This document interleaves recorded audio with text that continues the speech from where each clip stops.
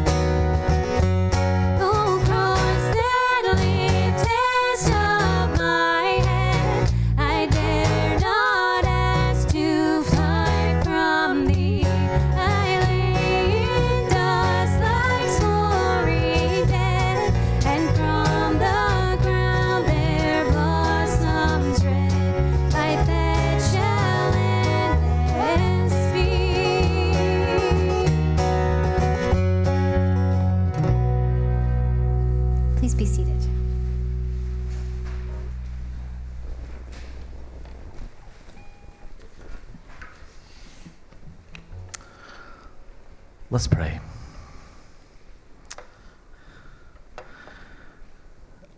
Praise be to you, God, the Father of our Lord Jesus Christ. Lord, according to your mercy, you have made us alive again to a living hope through the resurrection of your Son, Jesus.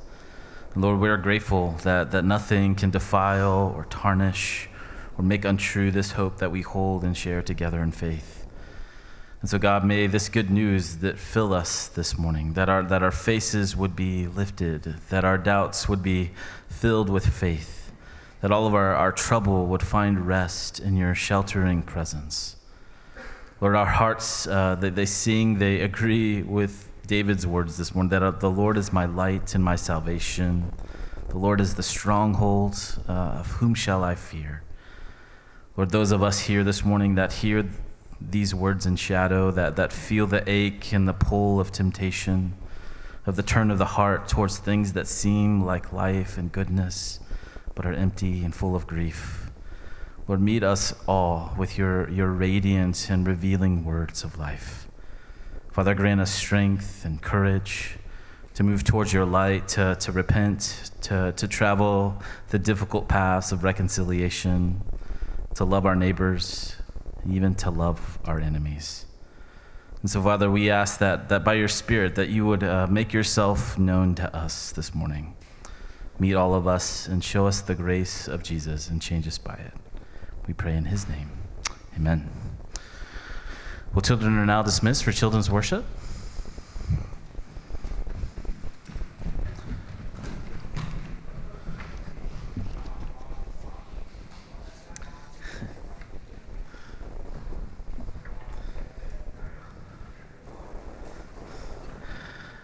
Well, we turn now to our time of confession and assurance, a time where we acknowledge with God our sin and our need of him.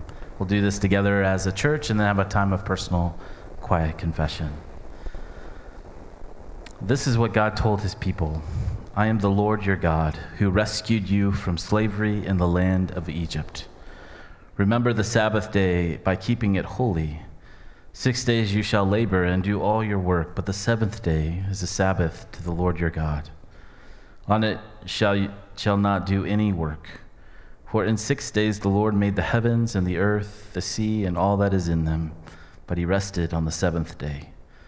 Therefore the Lord blessed the Sabbath day and made it holy. Almighty God, your word affirms that we are made for more than work. You call us to rest from our labors, and you have given us true rest in Christ. Yet we often live as we don't have time to rest or think about you. Our days are filled with our list, worries, and heavy burdens. Help us to rest in your love and provision.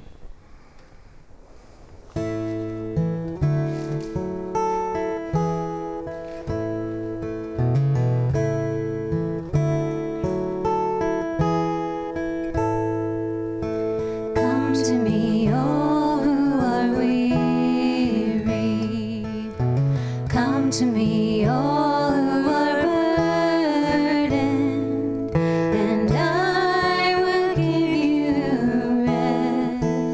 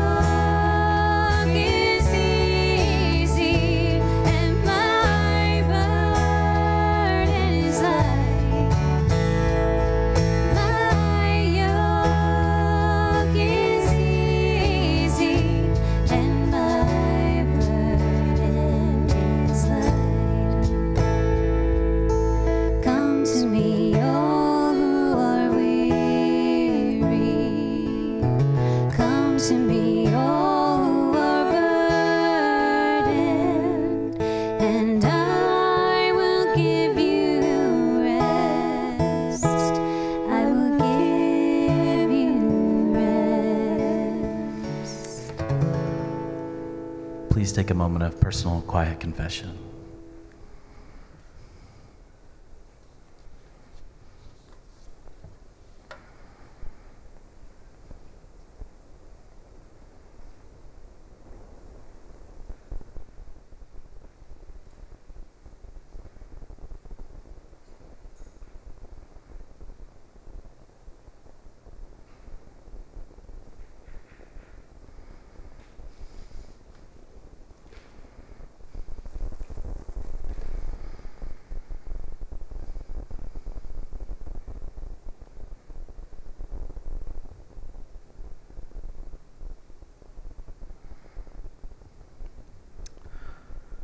Father, we are thankful that in Christ we have a good shepherd, one who will leave the 99 to save the one lost, and more than this, who lays down his life for his sheep.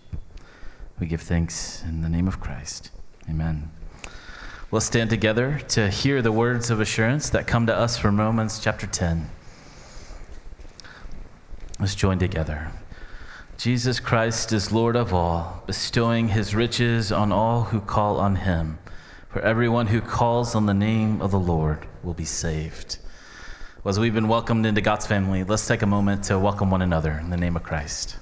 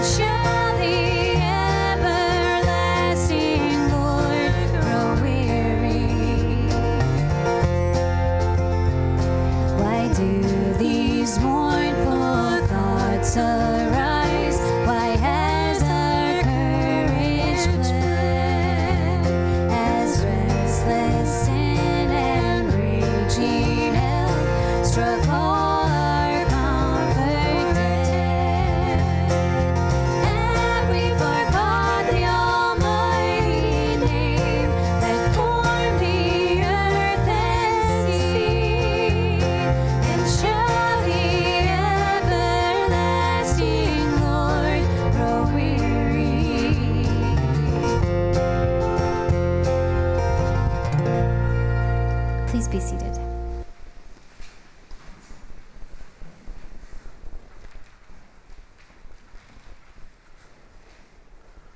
Reading from the Scriptures, Paul the Apostle, his letter to the church in Rome, chapter 4.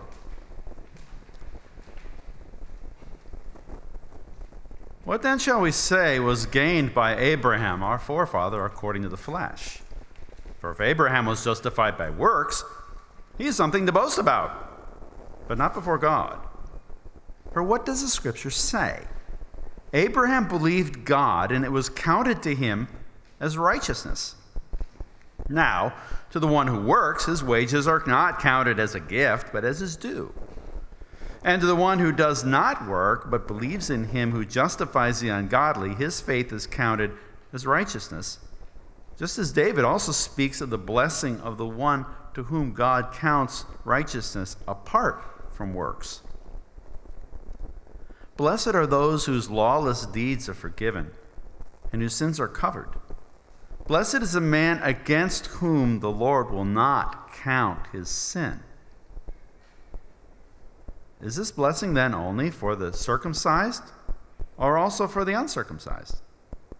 For we say that in faith was counted to Abraham as righteousness. How then was it counted to him? Was it before or after he had been circumcised? It was not after, but before he was circumcised.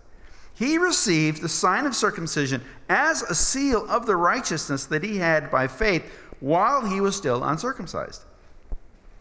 The purpose was to make him the father of all who believe without being circumcised, so that righteousness would be counted to them as well, and to make him the father of the circumcised who are not merely circumcised, but also who walk in the footsteps of the faith that our father Abraham had before he was circumcised. For the promise to Abraham and his offspring that he would be heir of the world did not come through the law, but through the righteousness of faith. The Gospel according to Mark, chapter 10. And they were bringing children to him that he might touch them. And the disciples rebuked them. But when Jesus saw it, he was indignant and said to them, "Let the children come to me. Do not hinder them, for such belongs the kingdom of God. Truly, I say to you, whoever does not receive the kingdom of God like a child shall never enter it." And he took them in his arms and blessed them, laying his hands upon them. This is the word of God.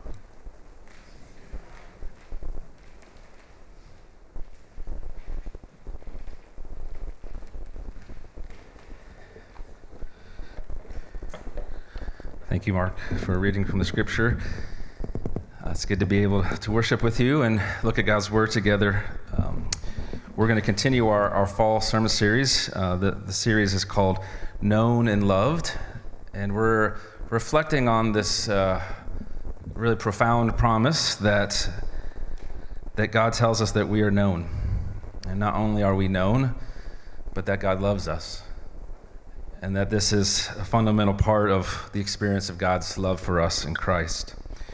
And so reflecting on this, we've been spending the last few weeks looking at Genesis and talking about maybe what we call the human story. And then considering how God's story is different. And so if we think about the human story, some of the things that we have kind of seen so far is that God made Adam and Eve, these first humans, and they were made to be known, to be seen, to be in connection with God, with themselves, with others, with creation. And that early relationship was described that they were naked and unashamed. Naked and unashamed. That they experienced what it was to be seen, received, and helped. A place of trust. But if we move from Genesis 2 to Genesis 3, we see that our first parents sought life apart from God. They sought on their own to decide what was right and what was good. And that brought a break, a separation. And they went from being naked and unashamed to naked and hiding. Naked and hiding.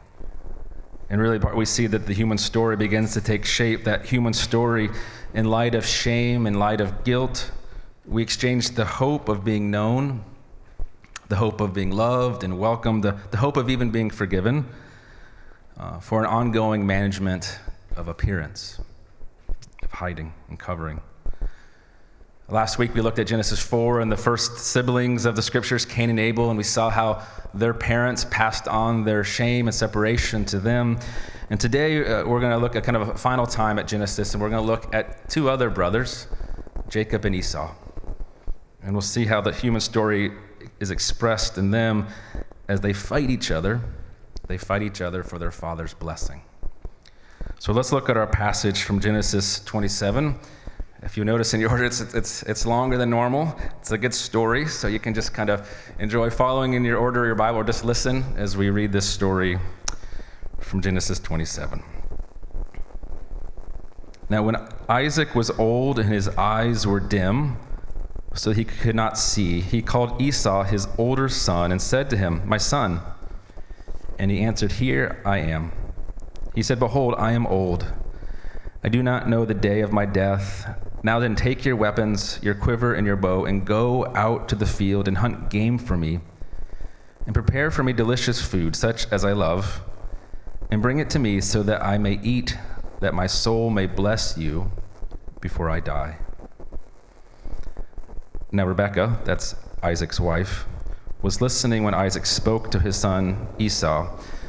So when Esau went to the field to hunt for game and bring it, Rebekah said to her son Jacob, "I heard your father speak to your brother Esau. Bring me game and prepare for me delicious food, that I may eat it and bless you before the Lord before I die. Now therefore, my son, obey my voice as I command you. Go to the flock and bring me 2 good young goats, so that I may prepare from them delicious food for your father, such as he loves. And you shall bring it to your father to eat, so that he may bless you before he dies." But Jacob said to Rebekah his mother, "Behold, my brother Esau is a hairy man, and I am a smooth man. Perhaps my father will feel me, and I shall seem to be mocking him, and bring a curse upon myself, not a blessing." His mother said to him, "Let your curse be on me, my son. Only obey my voice, and go, bring them to me."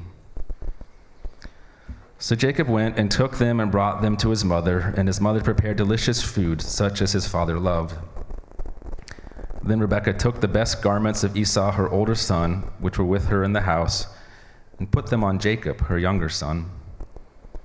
And the skins of the young goats she put on his hands and on the smooth part of his neck. And she put the delicious food and the bread which she had prepared into the hands of her son Jacob. So he went in to his father and said, "My father." And he said, "Here I am. Who are you, my son?" Jacob said to his father, "I am Esau, your firstborn. I have done it as you told me. Now sit up and eat of my game, that your soul may bless me." But Isaac said to his son, "How is it that you have found it so quickly, my son?" Jacob answered, "Because the Lord your God granted me success." Then Isaac said to Jacob, "Please come near, that I may feel you, my son, to know whether you are really my son Esau or not." So Jacob went near to Isaac his father, who felt him and said, "The voice is Jacob's voice, but the hands are the hands of Esau." And he did not recognize him, because his hands were hairy like his brother Esau's hands. So he blessed him. He said, "Are you really my son Esau?" He answered, "I am." Then he said, "Bring it near to me, that I may eat of my son's game and bless you." So he brought it near to him, and he ate, and he brought him wine, and he drank. Then his father Isaac said to him, "Come near and kiss me, my son." So he came near and kissed him, and Isaac smelled the smell of his garments and blessed him and said, "See, the smell of my son is as the smell of a field that the Lord has blessed. May God give you of the dew of heaven and of the fatness of the earth and plenty of grain and wine. Let people serve you and nations bow down to you. Be Lord over your brothers, and may your mother's sons bow down to you. Cursed be everyone who curses you, and blessed be everyone who blesses you." At the end of the chapter, now Esau hated Jacob because of the blessing with which his father had blessed him. And Esau said to himself, the days of mourning for my father are approaching. Then I'll kill my brother Jacob. This is God's word given for our good. Well, our story invites us to think about the human experience. And I want to ask two questions this morning as we look at our passage. The first question is, what is blessing? And the second one is, how do we get it? What is blessing? And then how do we get it? So let's start with asking, what is blessing? Why is it so significant? Commenting about this passage, there's a scholar named Walter Brueggemann who says this story tells us that nobody wants to live a life that is unblessed. Nobody wants a life without the special words and gestures that bind that life to a precious past and a promised future. Everyone wants to be blessed. And we see that in these four members of the family that are in our passage, Isaac and Rebekah, and their sons Esau and Jacob. So we can ask, what is it? What is this blessing? And maybe as a way to start, we can think about in number 6, this is one of the famous blessings of the Bible. May the Lord bless you and keep you. May the Lord make his face shine upon you and be gracious to you. May the Lord lift up his countenance, his facial expression upon you and give you peace. To bless, whether it's divine or whether it's a human blessing, is to bestow favor and good to another. It is to seek and to desire their provision, their protection, their deliverance, their well-being, their healing and life. But at the heart of this kind of divine blessing, or even just blessings between humans, at the heart is love. It is relationship, connection. And we see that in God's promise and blessing to Israel. There's much language about provision and about the land, but at the heart of it is this language over and over again. You are my special ones. I am your God and you are my people. In Scripture's kind of full vision of blessing, that the end of the Scripture, what is blessing? It is God dwelling with his people face to face. And in Genesis, we not only see these divine blessings, but we see what we could call a family blessing. This was a formal and public blessing given to the children of the family. And it gives us a chance to think about, blessing is a chance for us to think about the life-changing power of words. The life-changing power of words.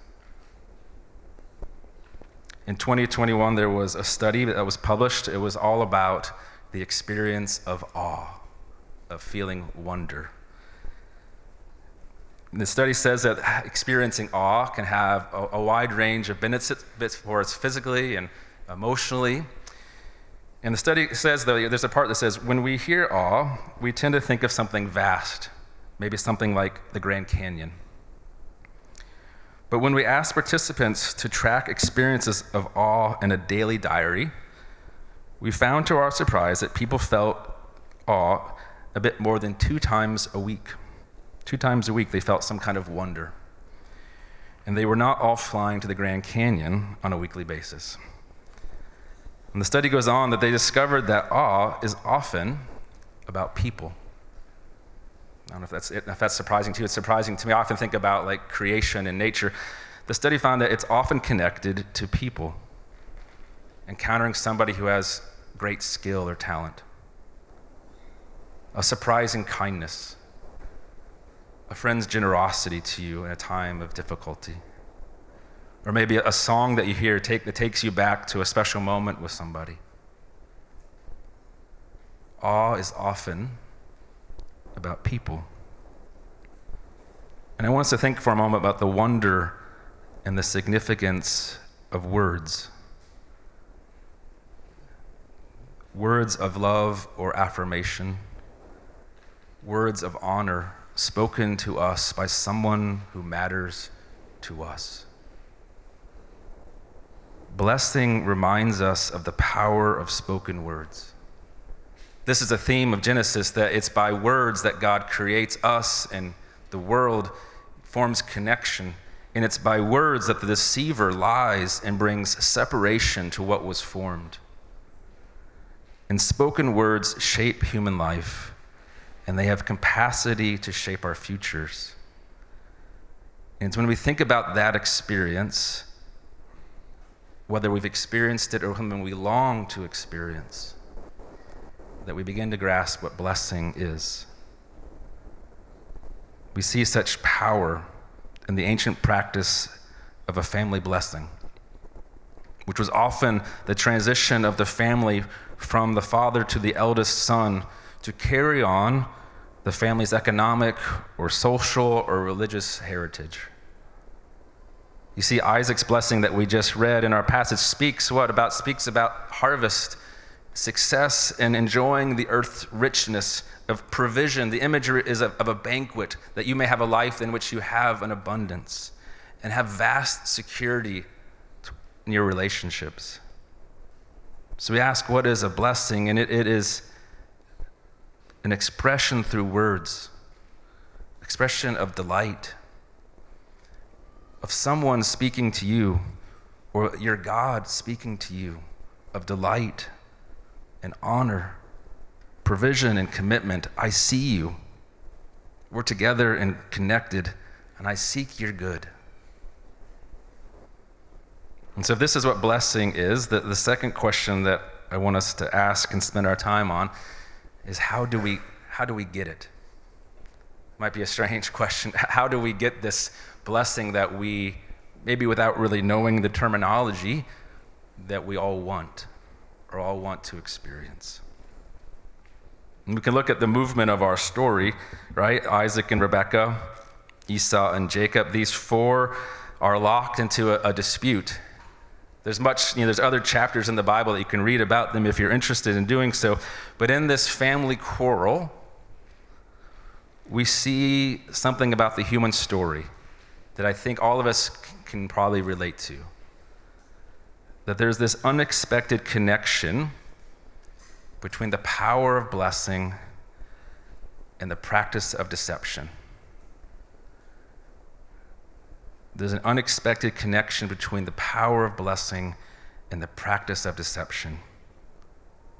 Rebekah's plan, implemented by Jacob, disrupts the conventional practice of the firstborn receiving the blessing and inheritance, and a blessing is gotten by deception. And so our passage is asking us, it's making us wonder, is it possible to receive this blessing, these words that we long for, is it possible to receive them without some type of deception, without some type of manipulation? We opened with Father Isaac preparing to bless his older son Esau, and Esau is the long-awaited son of Abraham and Sarah. Isaac is the son of promise. Now he has grown old, Isaac has lost his sight, and he seeks to put his house in order, meaning for him that he'll bless Esau and set him as the family leader. It's not maybe familiar to us, but in that context, it was a normal story. But there is a strangeness to how it's unfolding. The common practice was to offer a public blessing that the whole family could experience. But Isaac seeks to offer a private blessing to Esau. In this small detail, we see that there is a deep brokenness, a profound brokenness in this family. And what it seems to be is that Esau has been receiving his father's favor his whole life. He is his father's favorite. The reference to the quiver and to the bow symbolizes strength, and Isaac favors this way. He favors this type of son. It's even noticed in the way Isaac talks about food. Did you know he really loves the delicious food? Our passage drives home. But this reference to this stew or to this delicious food is another way in which he favors Esau. He is the one that goes and hunts and brings it to me. But you see, when Esau and Jacob were born, the Lord pronounced that the older, Esau, would serve the younger, Jacob. But Isaac, the father, is not having it. He's going to bless Esau. that Rebekah overhears her husband's plan and she decides to intervene. And we have to say, if we followed along in what I just read, that this plan is absurd, really, right? I mean, it's crazy, right? There's a lot of things going on here that don't make so much sense, right? There's different voices, there's different skin and smell, there's even different meat. They're gonna get some young goats instead of some hunted game. It's a strange plan that doesn't seem likely to succeed. Even Jacob's like, I don't know if this is a good idea. But for all of its strangeness and questions about its success, we don't want to miss the main point. We don't want to miss the main point. Jacob's only hope to get the blessing is to dress up, to play a part. The only chance that he can have to hear the words that he desires from his father is to be someone else. Is it possible to receive the longed-for blessing without playing a part? This passage in this strange way brings forth this question that's part of the human story, and I imagine in some way is part of our story as well. If I'm going to get the blessing, if I'm going to receive the words or the honor or the loving connection I so much desire, then will I have to dress up and hide? Can I let people really see who I am? Well, Jacob, the one who is the clever one, engages the plan. He takes, even with his reservations, he does what his mom asks him to do. But right away, we notice that Isaac is suspicious. And in this suspicion, he offers kind of a series of tests, right? The first one about timing. How did you do this so quickly? How did you hunt and prepare and cook a meal for me so quickly? The Lord has granted me success. There's a sensory test. Come near that I may touch you, that I may smell you. And then ultimately he asks directly, right? He asks him directly, are you really my son Esau? And Jacob answers, I am. He plays the part. He lies. He does the work through goat skins and his brother's clothing.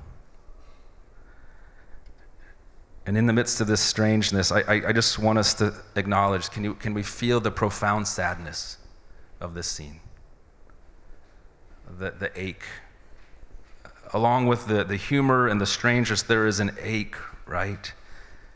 Jacob finally hears the words he longs to hear from his father, but he knows they are not really for him. He can only receive them in a ridiculous disguise.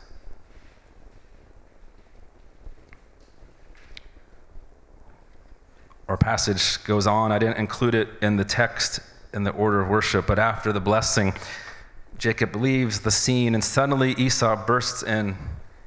And Esau, the older brother, has done everything asked, but Isaac, his father, asks him, who are you? Who are you? And it's a grim story. It's a sad story. The ways of this family are being seen. Maybe things that had been hidden or kind of indirectly acknowledged are suddenly now unmasked. Jacob is a liar and a cheater. Esau is desperate, bitter, and murderous. Esau can't believe what has happened, and anger and hate will drive him for the rest of his life in many ways. And as the story closes, Isaac the father is described as trembling with an exceedingly great trembling. His body is shaking. In an instant, everything is clear to him. His whole beautiful plan and dream of a peaceful and proper close to his life has been shattered, and old Isaac finally sees. Given Esau's rage, Rebekah sends Jacob away to his uncle, and Jacob becomes an exile. He flees and never sees his mother alive again. A family shattered and separated. How do we get blessing? How do we get blessing? Well, the world's logic tells us if you're good, you'll receive good. If you work hard, you will be rewarded. If you live right, you'll be treated right. And such mechanics, if we buy into such mechanics around blessing, then we will sadly be left to wonder, is it really possible to receive a blessing without playing a part? Without some part of disguise? And what we need to hear this day and be reminded of is that God's story is different. That God's family is different from the human story. And this is good news. God's blessing is utterly unlike the world's. It's not based on good living. It's not based or rooted in personal performance. The blessings of God, the one I read in Numbers and the one we see throughout Scriptures, are a gift, utterly and fully a gift, given out of love, given out of grace, given that we are to receive with open hands. And we can think for a moment about Jacob, the deceiver. Right? That's the role that he plays in the story. And we have to remember, though, that God's covenant promise works in and through Jacob, even in spite of his deception, that Jacob is the one who will receive from God the name Israel. And it'll be Jacob's 12 sons that become the 12 tribes of Israel, that it's through Jacob and these tribes that the promise to Abraham will go forth into the world. You see, there's a scandal to God's story that the ones others would reject as unqualified, unworthy, are the very ones God delights in seeing and inviting to his blessing. And this runs from Genesis through all Scripture to Jesus and those that Jesus gathered around him, that grace, God's blessing, his words of love and of rescue and of life, are for the unworthy. Grace goes to the unworthy. And it's true of Jacob, and it's true of every member who finds themselves in the family of God.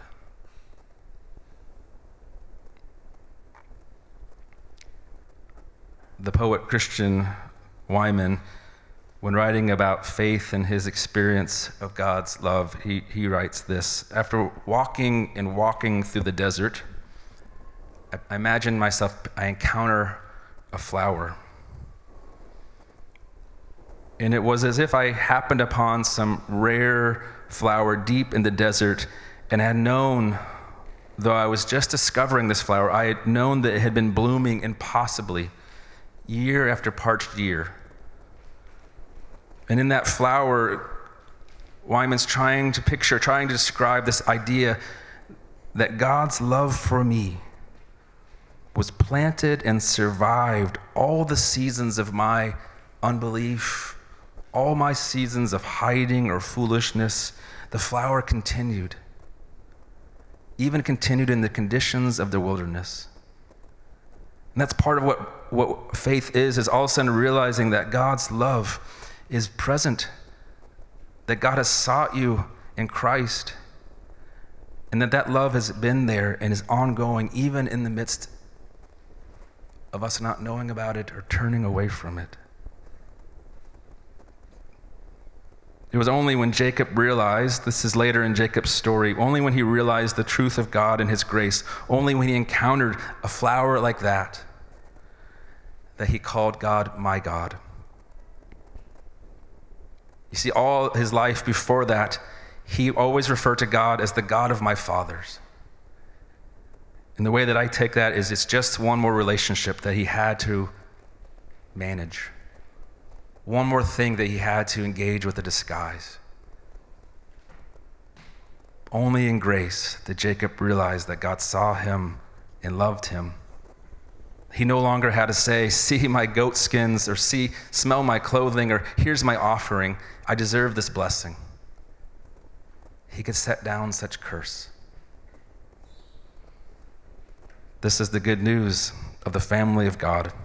We see it in Jacob, but we ultimately see it in Christ, our elder brother, the elder brother who served the younger, who formed a family by giving his blessing, his inheritance, setting it aside, and giving it to you and me. That is the way that his family is different. And it's because of that we have this wonderful idea that God sees us and he profounds great blessing upon us, speaking us as his very children. These are the good news of God. Let's pray. Lord, I thank you for who you are. And we thank you, Lord, for your grace to us.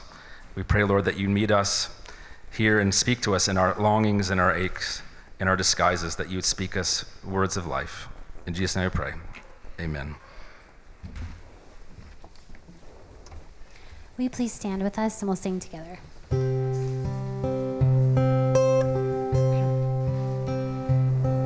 Your labor is not in vain, though the ground underneath you is cursed and stained.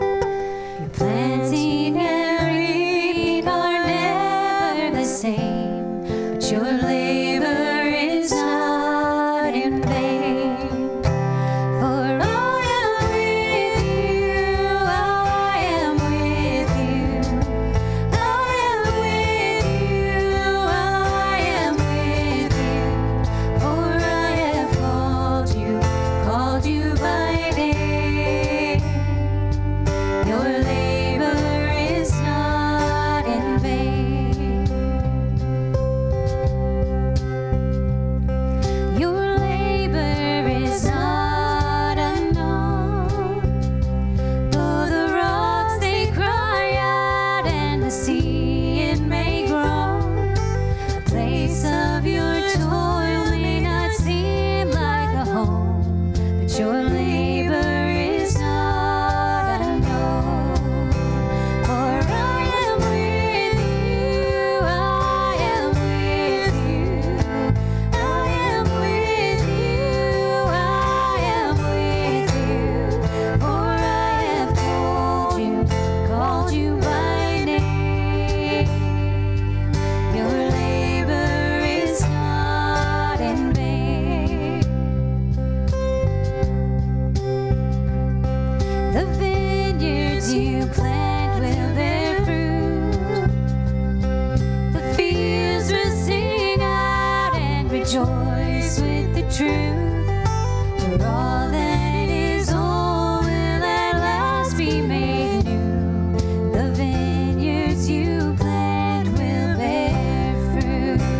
For I am with you, I am with you, I am with you, I am with you. For I have called you by name.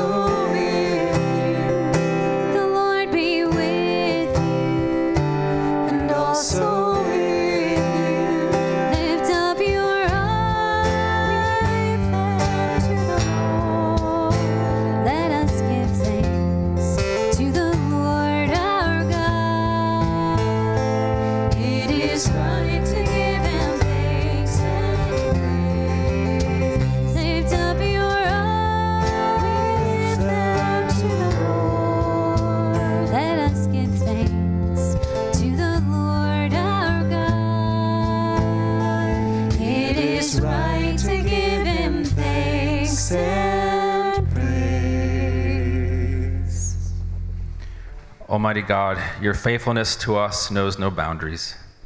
Grant us eyes to see your patience and your love for us as we join with your people on earth and all the company of heaven in the unending hymn.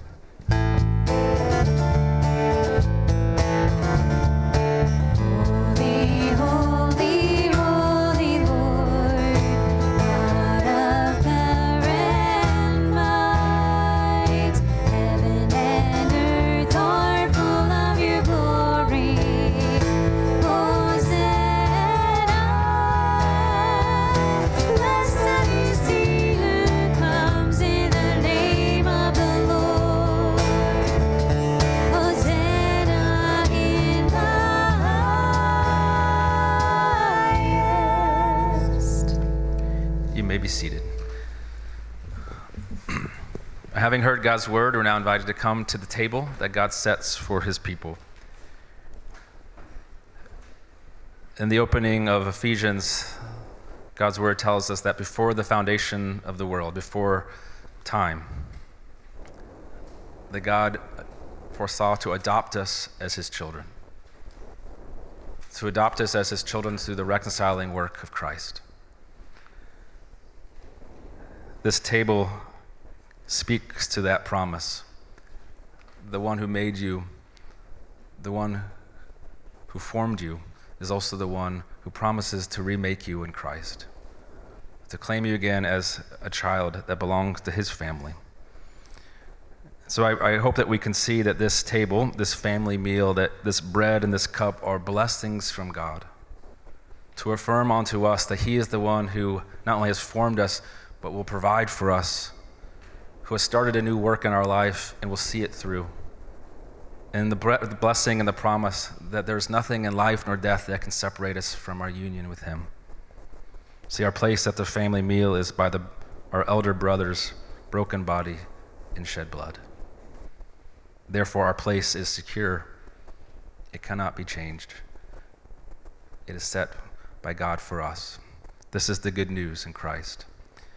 If that is who you are, if you know of your need, if you're seeking life elsewhere, but have come and put your hope in Christ, the blessing that God has in Christ for you, then come to this table, eat and drink, be nourished by God. If you're not yet a follower of Christ, then let this table be a witness, an invitation to come to encounter God, not just that God over there, but your God, the one who has made you, the one who sees you and loves you. Let's pray.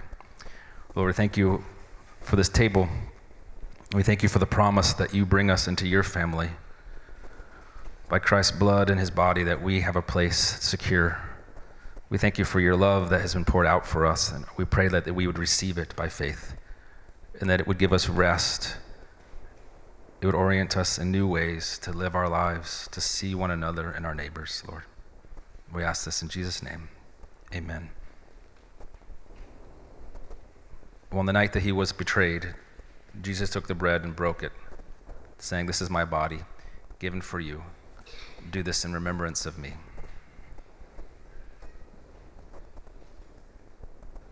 Same way, after supper, Jesus took the cup, saying, "This cup is a new covenant in my blood. Whenever you drink it, do so in remembrance of me. For as often as we eat this bread and drink this cup, we proclaim the Lord's death until he comes again." If you're receiving communion today, I invite you to come down the center aisle and receive the bread and the cup here, and then you can go back on the sides. I asked if you're able that you would hold the elements until everyone's been served, that we can eat and drink as one family. If you're not receiving communion, we're glad that you're here, and we still invite you to come down the center aisle. Just put your arm across your chest, and we can, Pastor Brian or I can offer a prayer blessing for you here at the table. Those who are serving can come forward. Let us receive these gifts that God gives to his people.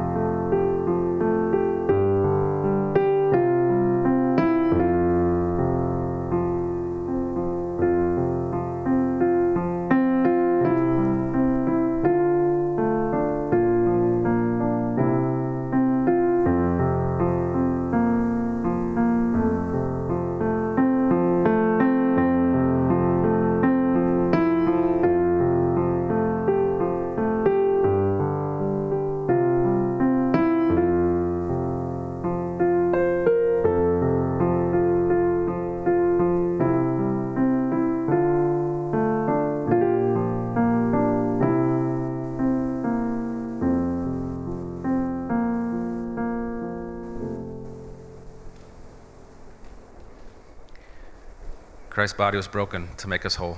Let us eat in faith.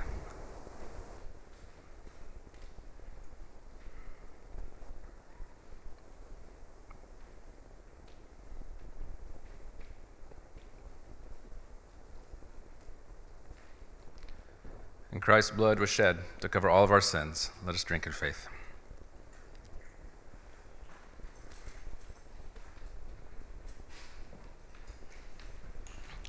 In response to this table, let us stand together as God's people that we can pray and sing together. Lord Jesus Christ, we hold fast to your promise. If the Son sets you free, you will be free indeed. We rejoice in your sure forgiveness and steadfast love. With thankfulness, let us proclaim the mystery of faith.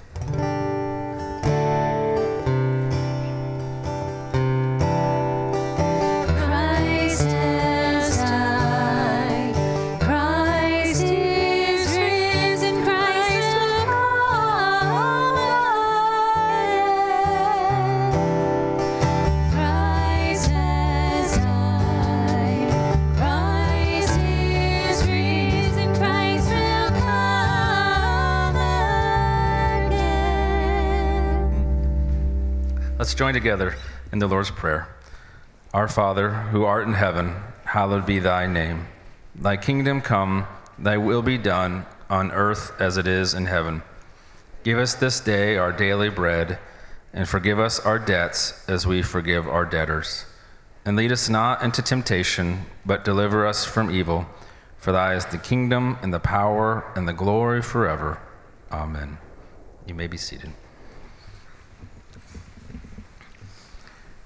We're going to continue worshiping through the giving of our offering to God.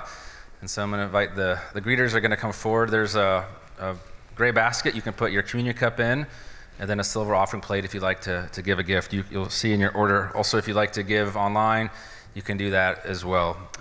But welcome again, especially if you are visiting with us or haven't joined us for a while. Glad that you're here.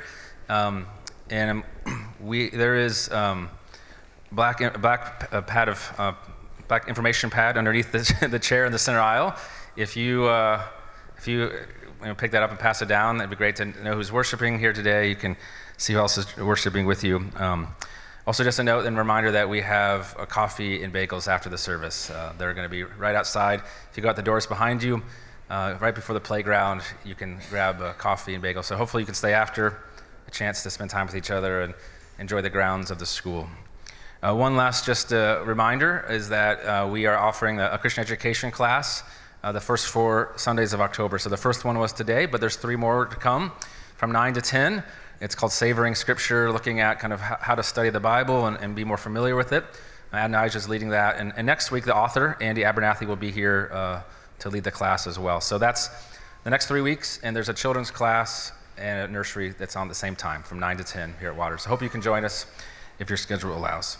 Let's continue giving our gifts and offering to God.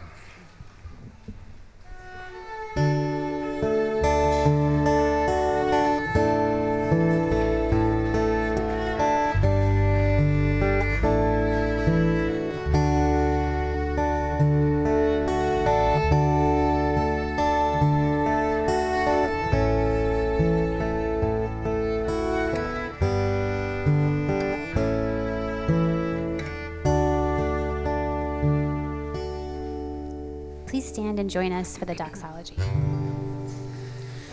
Praise God from whom all blessings flow.